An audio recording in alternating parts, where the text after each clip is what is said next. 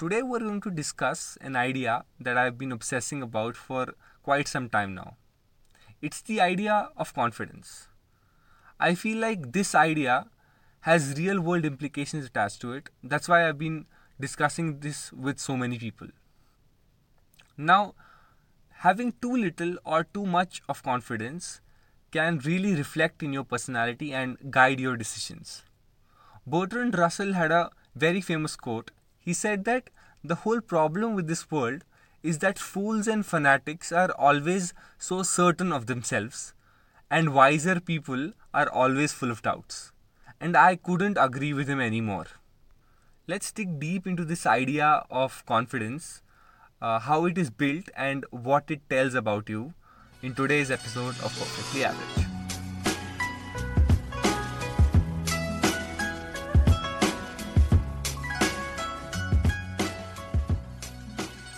So, I wanted to start off this discussion by explaining an idea that I have previously discussed on this podcast.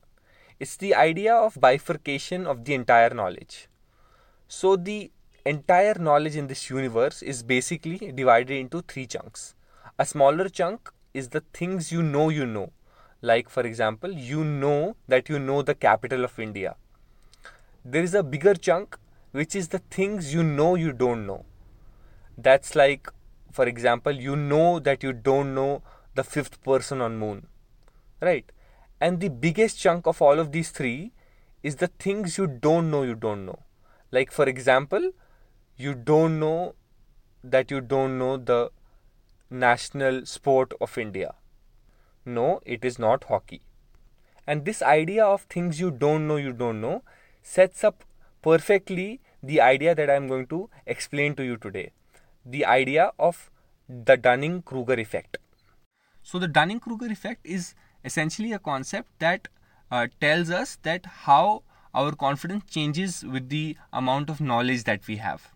And it's explained beautifully with a graph, and you can Google it anytime you want. The spelling of the effect is the Dunning-Kruger, Dunning-Kruger effect. So the graph has four parts. The first part is where you have no confidence and no knowledge, right? When you don't know anything about anything, so you realize, okay, I'm not good at this. The interesting part of the graph starts now. When you gain a certain amount of knowledge, like you're an amateur, you gain a lot of confidence. Like there is a spike in the graph, and this spike is called the peak of Mount Stupid, because here you are not realizing the huge chunk of things you don't know.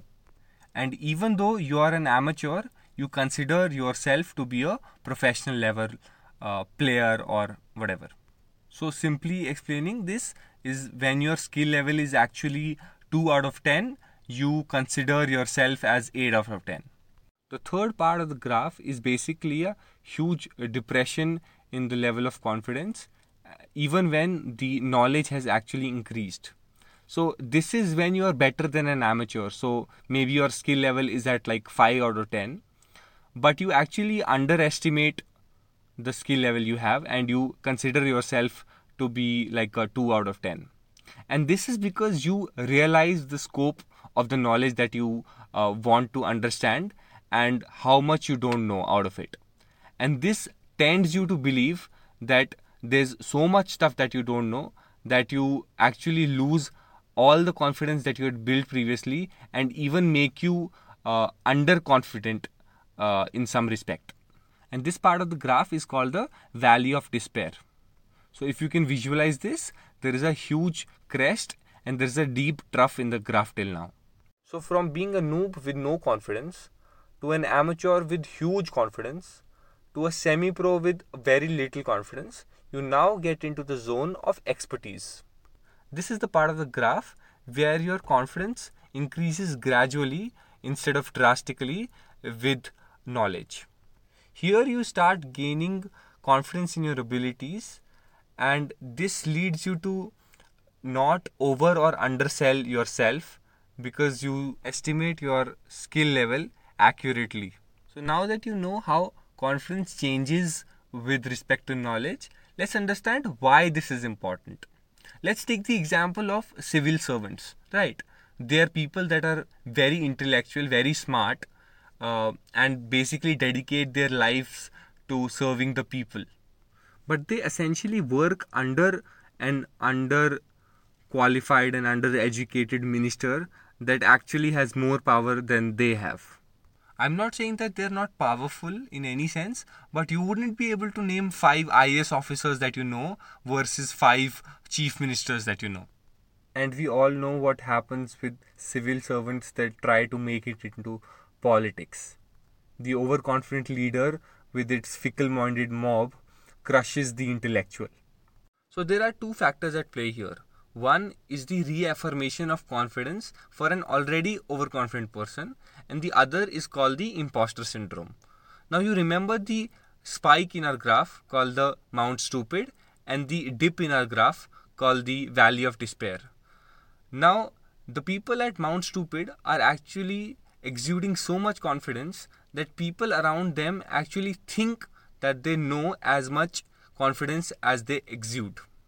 And this becomes like a feedback loop for overconfident people. They show a lot of confidence, and people actually tend to give positive feedback to that confidence, which in turn helps them grow their confidence even further. So I'll give you a very funny example of this feedback loop. Alright.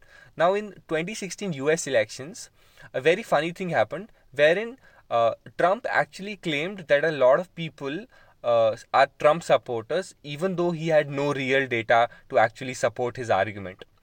And when people were actually asked whether or not they support Trump, they actually stated the reason that a lot of people already support him, so they also support him. And this just goes to show that a lay person actually would tend to believe a person who would claim to know more versus a person who actually knows more. This is also the reason why overconfident people never tend to actually improve on their skills, because they're always getting so much positive feedback that they don't really realize that they need to upskill themselves and actually gain some real knowledge. The other idea that is influencing this whole bias is the idea of the imposter syndrome.